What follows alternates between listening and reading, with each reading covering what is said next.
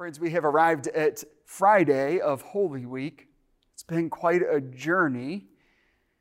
It's a journey that began several weeks ago over in the sanctuary when we gathered for Ash Wednesday and we had those ash-marked crosses scrubbed across our foreheads. And this year, our journey will end in our homes. We'll virtually be connected, but we will gather only with those that we hold dearest. To be honest, this is not the journey that we expected to take during Lent. Though each Lenten season, we are invited to pare down our lives so that we can go deeper into the story of the gospel. We give things up or we take things on so that we can reconnect with the love of God that we know in Christ Jesus.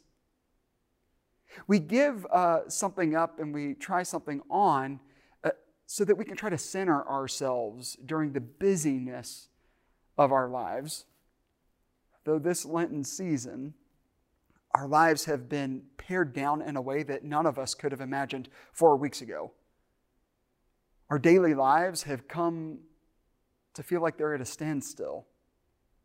Our routines have been interrupted. Our productivity and our efficiency, they feel like they've been cut way down. And so we find ourselves searching for a new sense of normalcy. But we find uncertainty that we have rarely known before. This year, we find ourselves on a journey that none of us chose. It's a journey that has been mandated by powers higher than ourselves. And I just want to say, it's been hard. I don't know about you, but it's been hard.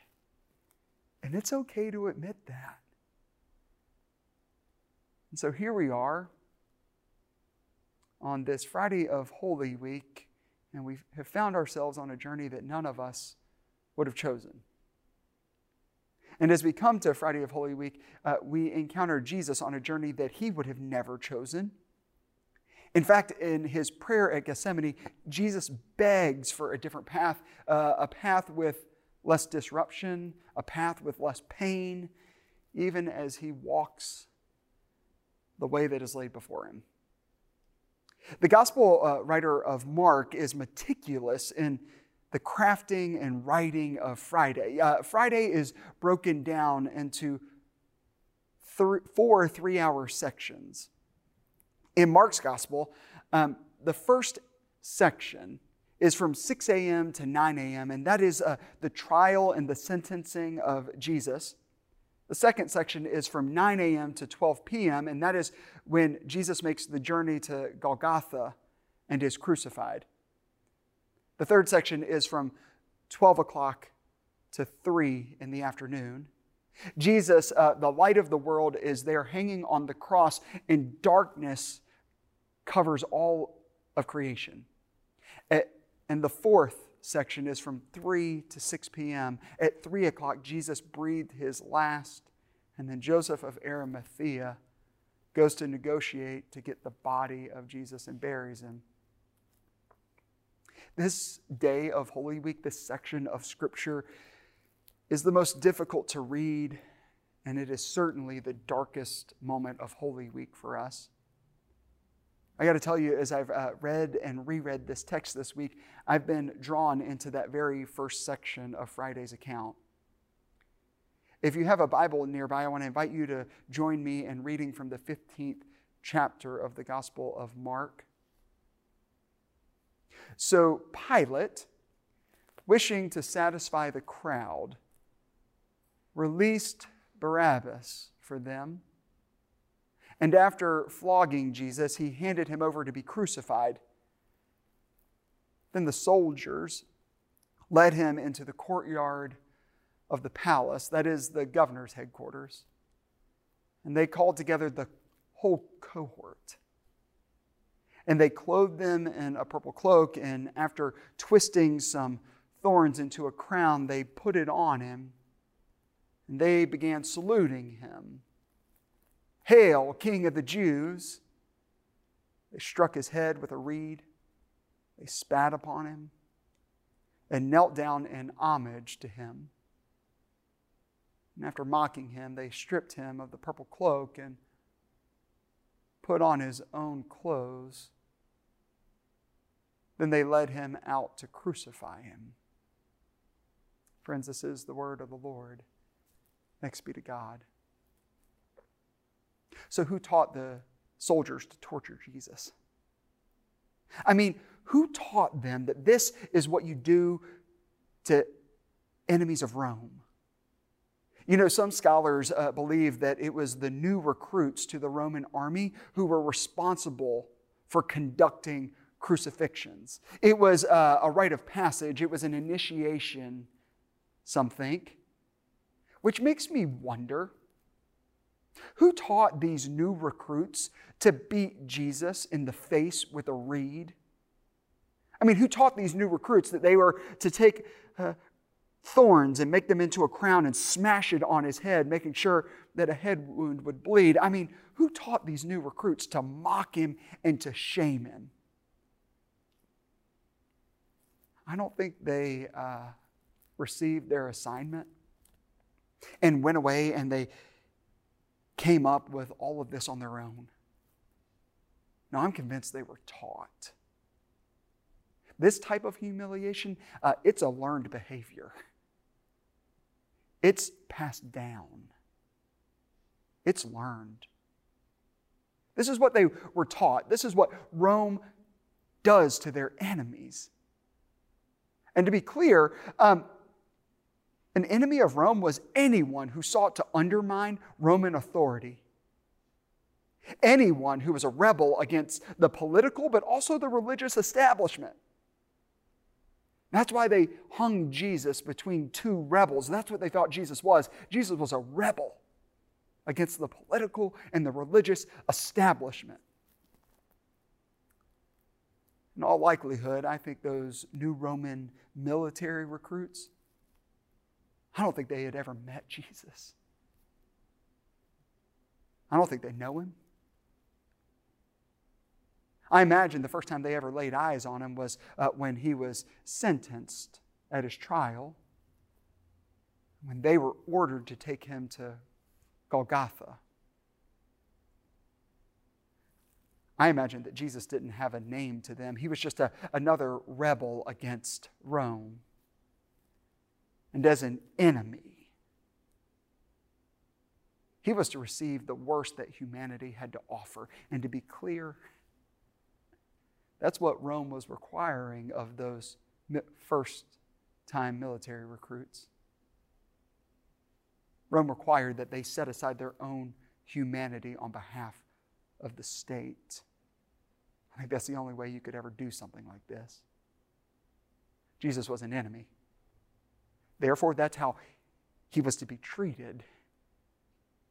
I don't know, I've been thinking a lot over the last several weeks about our current situation, the current situation that we find ourselves in with the coronavirus. And it's unique to us as a people when we feel under siege, when we feel like we are under attack, we want to know where we are to direct our anger, where we are to direct our fear or our outrage or our anxiety or even our hate. We want someone to blame because it returns a certain sense of stability to our lives. On 9/11, I was standing in line waiting to walk into opening convocation my freshman year of college. I'll never forget standing in that line when we received word what was happening in New York City. It was clear that day that we were under attack. And we wanted to know immediately who was to blame and what was happening. I mean, when someone is an enemy, we know what to do. But it seems to me that we have found ourselves in a different place. A virus has laid siege to the entire globe, and it knows no borders, it knows no gender, it knows no race or age or status. And so this season is requiring something far different than what we reserve for our enemies. This enemy isn't requiring our rage and our anger and our hate. This enemy is requiring our compassion and our patience and our restraint, which seems to me is a total paradox of everything that we have been taught, everything that we have been told and inherited of how we treat an enemy. We're in a new place as a people. We aren't taking to the streets and fight. We aren't putting together our military options, but rather we're staying at home. We're isolating. We're self-distancing, which begs the question for us, does it not? Who has taught us to live in this season?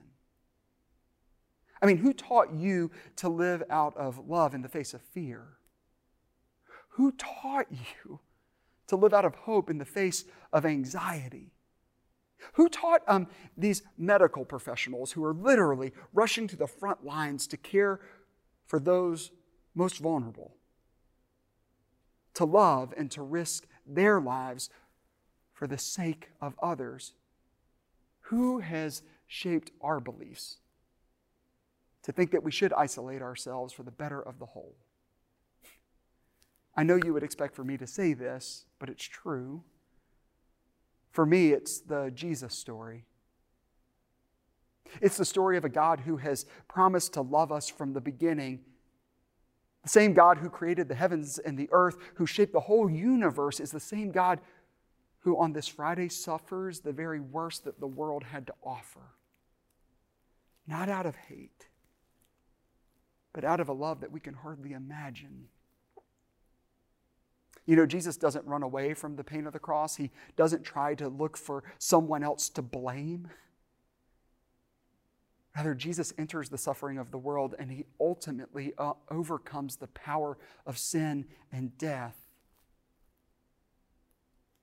That's the God that we come to know on Friday of Holy Week. Dietrich Bonhoeffer, the famed theologian who took on and faced the Nazi regime, said, "Only the suffering God can help us. Only the suffering God can help us." My dear friends, in this season of suffering, take heart that we believe in a God who doesn't run away from the suffering of our world, but rather joins us in our suffering. Take heart that we believe in a God who doesn't run away from the instability of the world, but joins us in our own uncertainty.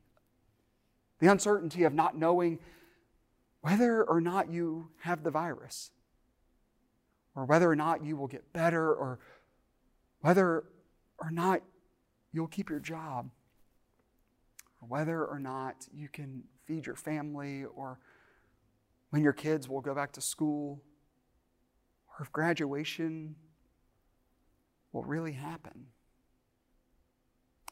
For in the face of the worst of humanity, in the face of all that Rome could do to him, Jesus showed that there was a different path.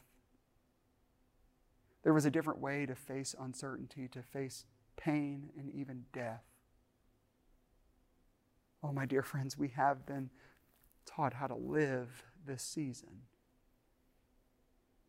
Not with anger or blame, but with compassion and love. It's okay if you don't feel okay. It's okay if you feel scared or uncertain. Jesus demonstrates that that kind of human response is certainly reasonable when he is in the Garden of Gethsemane.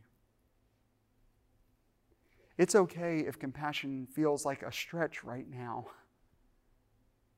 Compassion seems like a stretch for me some days. But then I'm encountered by the grace of God, by this overwhelming good news, by the power of this story. And the invitation overwhelms me and inspires me again.